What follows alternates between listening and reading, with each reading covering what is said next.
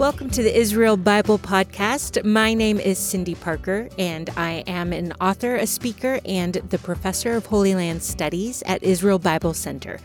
I am passionate about reading the Bible in the physical, historical, and cultural context of its day. And I love having these geeky conversations with people about all kinds of new things. In this podcast, I'd like to invite you to join me as I sit down each week with other faculty members of IBC to discover new aspects of the Bible. These are some of my favorite dialogues because as a modern audience reading an ancient text, we know that the Bible does not need to be rewritten, but it needs to be reread. This week, Dr. Eli Lizorkin-Eisenberg joins us to talk about his course titled The Jewish Gospel of John. Matthew, Mark, and Luke, they are commonly known as the Synoptic Gospels. They're very similar to each other. You can lay them out side by side and see that they repeat each other, and they record similar miracles and teachings. But John is different. John's gospel refuses to let us be comfortable in harmonizing Jesus' actions. John does not follow the same pattern and literary structure as the others. John has his own purpose for writing and his own timing for various events and his own decisions for which miracles to highlight and which conversations between Jesus and others to record. Before we explore the interesting concepts in Dr. Eli's course about the uniqueness of John's Gospel, I asked him why he chose to write a book and then craft a course on this Gospel.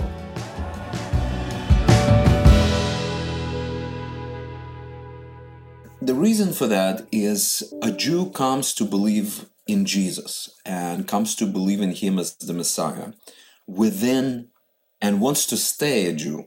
In other words, a Jew who did not lose his or her Jewishness, didn't say, okay, I'm no longer Jew, I'm now a Christian. If it was this way, it would have been easy.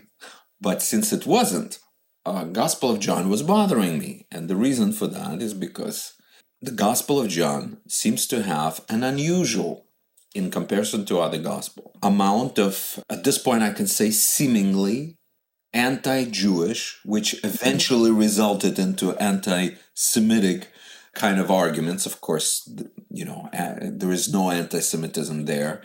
And anti-Judaism that is there has to be defined and nuanced. And it's not what we think. So, but that's a little bit of a sort of, a teaser of what I'm finding actually in the Gospel of John. But I started thinking about Gospel of John precisely because I loved it the most. And I hated it the most. Right. I hated it because the Jews are, for some reason, the children of the devil in that gospel. It's very hard to take. It's very, very hard to take. It's in that gospel that we have this sort of the Jews rejecting Jesus, at least an interpretation of what this gospel is saying. Okay? He came unto his own received him not. Who are his own? Well, the typical interpretation, that's the Judaism. This is the Jewish people, the people of Judaism. And those who, but those who received him, who are those people? Well, most of the people that came to faith are Gentiles. So this is sort of really a foundation for the supersessionist theology where, the Gentile church, although it's not that simple, replaces Israel, okay? So it bothers me. And of course, this is really why I looked into that, because so much of other things in the gospel attracted me much more than in any other gospels, because it is so, well, I don't want to describe the Gospel of John in such a great way, because it would seem to think that other gospels are, not worthy. But to me, and, Daniel Boyarin once said that people divide the world in black and white. Some people divide the world in rich and poor. But he says but I divide the world in those who love the Gospel of Mark and those who love the Gospel of John. So, and it is true. It is true. It's generally that division. Either you Gospel of John person or you Gospel of Mark person. There are Gospel of Luke and Matthew, heretics here and there, but generally speaking, the majority is on one of those things. So I came at it to honestly see for myself, is there some kind of internal consistency? And this is what I tried to do. When I was in school, I remember walking into a study of one of the sort of esteemed scholars that have written more than 40 books. And I walked in and I saw how he was writing a commentary. So I can describe this to you. So he had computer in front of him. That's where he was typing his text, his commentary. Then I think he had the Bible. And then he had 7 or 8 other commentaries covering his desk. And so basically the commentary writing, generally speaking, is looking what other people said, more or less saying the same thing in slightly kind of your way. Okay, now I'm exaggerating for sure. It's a lot more than that. But what I wanted to do, and I was always this kind of a person, those who know me closely, they say that I don't think the way normal people do. I honestly don't. I think in some kind of crazy ADD ways that eventually I arrive somewhere, and that's my method. There is a method really to my madness. But what I said that I will do is that I will not listen to anybody. And because I've already received enough of education, there is plenty of people, good and bad, young and old, women and female, that's spoken to my life. Enough is enough. So I wanted now to hear, just based on who I am now, what John's Gospel has to say. And not only that, I also didn't want other evangelists to tell me anything.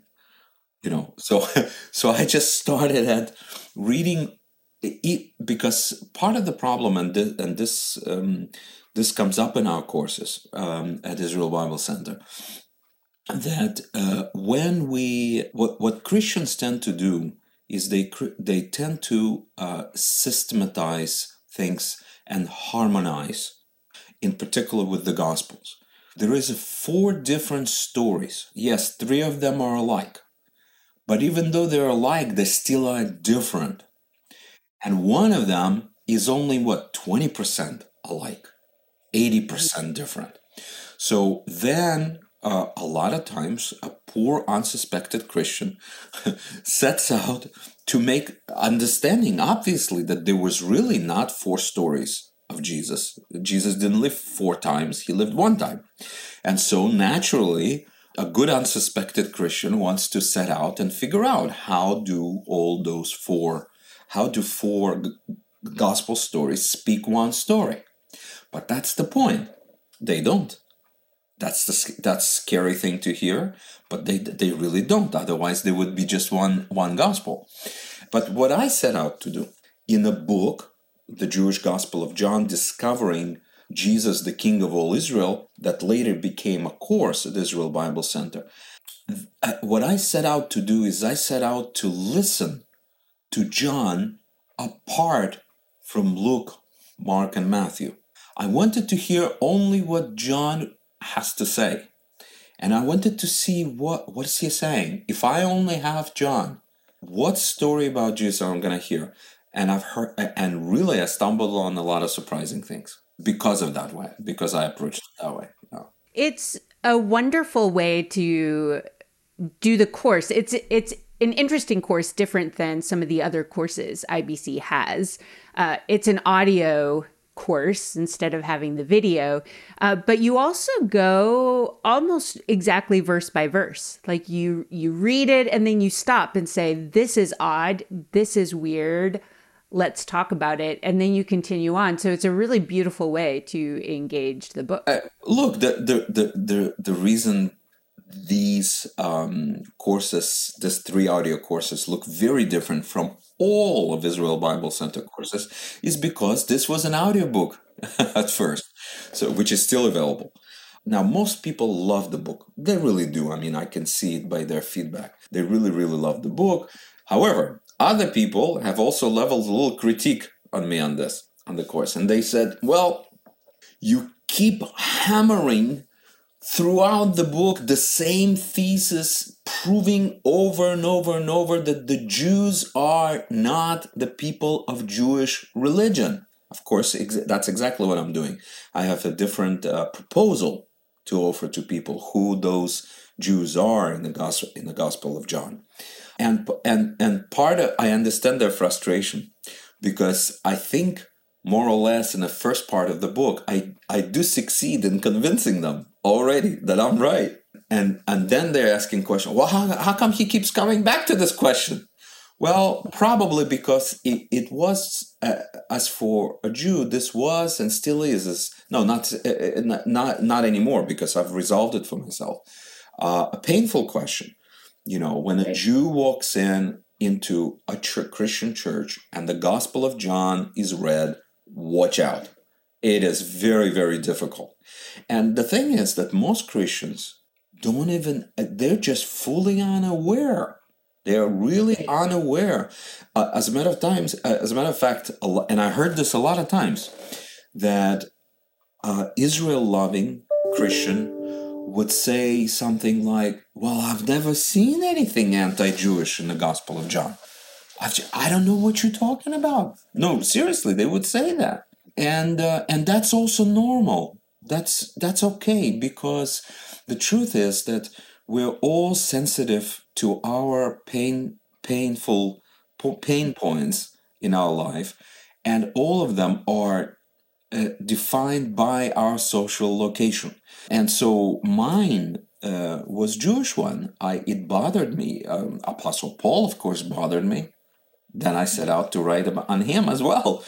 Why do I write books? I don't write it for other people. I have to tell you the truth. I write it for myself. It's my own studies of something that bothers me, and then I go into resolving it until I am personally, and I'm a very inquisitive and very tough person when it comes on someone giving me explanation that is like doesn't quite cut it. I'm not gonna let them get off. And so I do the same thing for myself whenever I'm aware of it. Sometimes I'm not aware. In his course, Dr. Eli suggests that Samaritans are central to the Gospel of John. And I mean this in more of an expansive way than John simply choosing to include a conversation between Jesus and the Samaritan woman at the well, which, by the way, we covered in episode 20. So if you missed that, go back and listen. It is so interesting. While you're there, make sure you like or follow this podcast so you don't miss any more episodes. So Dr. Eli's argument is that the Samaritans are not a peripheral group of people, but actually quite important in the underlying purpose of the gospel. What is John doing, and why is he doing it?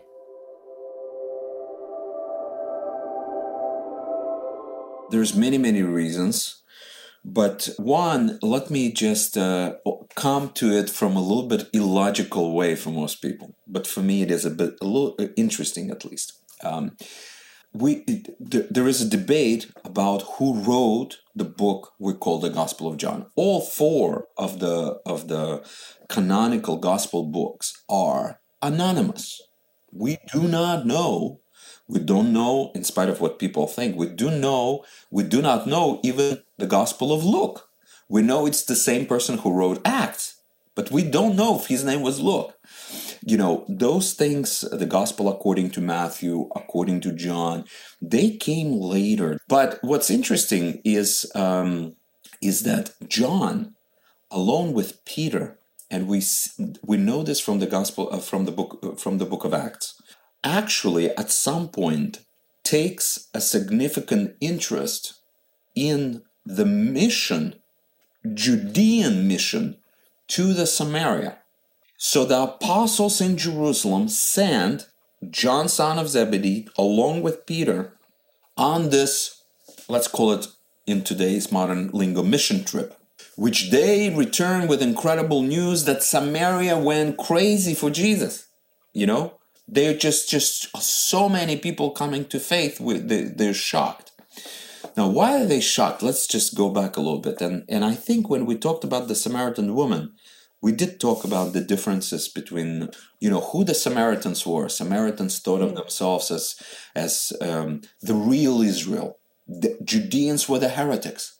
So basically, John, son of Zebedee, there is something that connects him. There's a lot of arguments why he is the person who wrote the Gospel of John. And interestingly enough, and I know that this is a very weak argument meanwhile, because I haven't said anything else, but hear me out. And he was actually part of that mission. Now, so in my hypothesis, and this is a hypothesis, and I invite the reader not only to disagree with me, but to think together with me. Perhaps there could be found a better hypothesis in the future.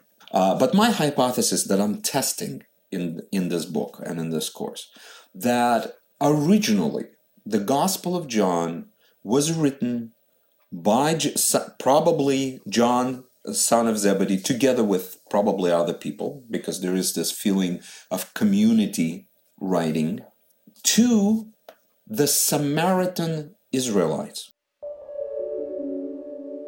Oh, now this is interesting. He's reframing the question so that the proposed hypothesis is not just that the Samaritans are important in the gospel, but that the author was actually writing to include them. This is an interesting hypothesis. You may recall from the episode about the Samaritan woman that Dr. Eisenberg suggests that she was a righteous woman and an educated woman, not a prostitute as some portray her. And I have to agree with him here. Dr. Eisenberg points out that the details from John 4:4 says that Jesus had to pass through Samaria. Now, from a geographical point of view, there was an alternative route. He could have walked from Jerusalem down to Jericho and north along the Rift Valley, and therefore avoid the Samaritan territory. So why is this detail so important for Dr. Eisenberg's hypothesis about John? Gospel of John needs to be heard, and that's of course how the Gospels were read. They were read to be heard, not to be read as in the Bible, in the text, one-on-one with the written printed word. As you would hear the Gospel of John, it sounds like that whoever wrote it wanted you to, at the same time as you go on hearing the Gospel of John, also remember the readings of the book of Ezekiel. Now you think, wait a minute, what's the connection? Look, the entire Bible connects with the entire Bible, right? Somehow, right? We all kind of know that. This is an old hat. We operate out of this idea. But I'm saying that there is one book in particular that seems to be dominant as a background to the Gospel of John. So let me give you a couple of examples. And then we'll tie it up to why I think it's Samaritans, actually. So in the book of Ezekiel, God is promising in the future to send a deliverer to a divided kingdom of Israel. And that he's actually saying that it will be a shepherd. And not only that, what's interesting is that God himself says, I'm going to be the shepherd. And he says, one day I will come and I will shudder, I will judge, and I will reunite the north and the south, and I will be the good shepherd, you see. And all of a sudden we realize, oh my gosh, this is one of the really big bright spots in the Gospel of John. That Gospel of John is setting Jesus forth as the Good Shepherd. This is why I initially called the book The Jewish Gospel of John, Discovering Jesus, King of All Israel. Now, I'm sure some Christians thought I'm going to be talking about, Jews and Gentiles together. That's okay. This is a different discussion. But in the context of the Gospel of John, all Israel is not Jews and Gentiles. In the context of the Gospel of John, all Israel is the south and the north of Israel, not just half of it. At least this is how John's Gospel is setting forth Jesus as he is coming across to do that. Now, here and there, you will pick up interesting pointers that you would think that if John or the community with John was writing to the Samaritan Israelites in their post-Samaritan mission trip, if that was the case, that there would be some language that would be understood better by Samaritans. And that's normal, right? Whenever you're writing for an audience or you're speaking to an audience, you would use the kind of language that would probably be acceptable to them. I think it's normal for people to pick a particular lingo and a particular verbiage when they speak to the audience, if they know a lot about this audience, and especially if this audience has particular points about them that need to be tweaked a little bit. I'll give you an example. If you look at other Gospels, when Jesus is arriving to Jerusalem, they call him the king, the king of the Jews. They're speaking of Zion. They're speaking of Judea. They're speaking of Jerusalem. Now remember, the Samaritans, they thought Jerusalem was all wrong. That the Judeans, with their displaced emphasis on Zion, on the wrong mountain of God's blessing, the right one was the Mount Gerizim in their territory. That's where Abraham sacrificed Isaac. That's where the Bethel was, according to their interpretation, right? And so what happens in the Gospel of John is that when Jesus arrives to Jerusalem, the Gospel switches and calls him the King of Israel.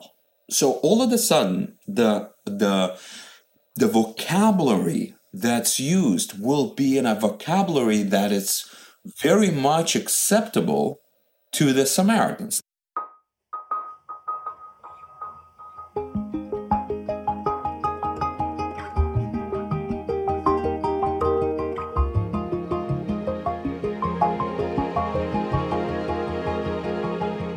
So are you convinced his hypothesis is correct?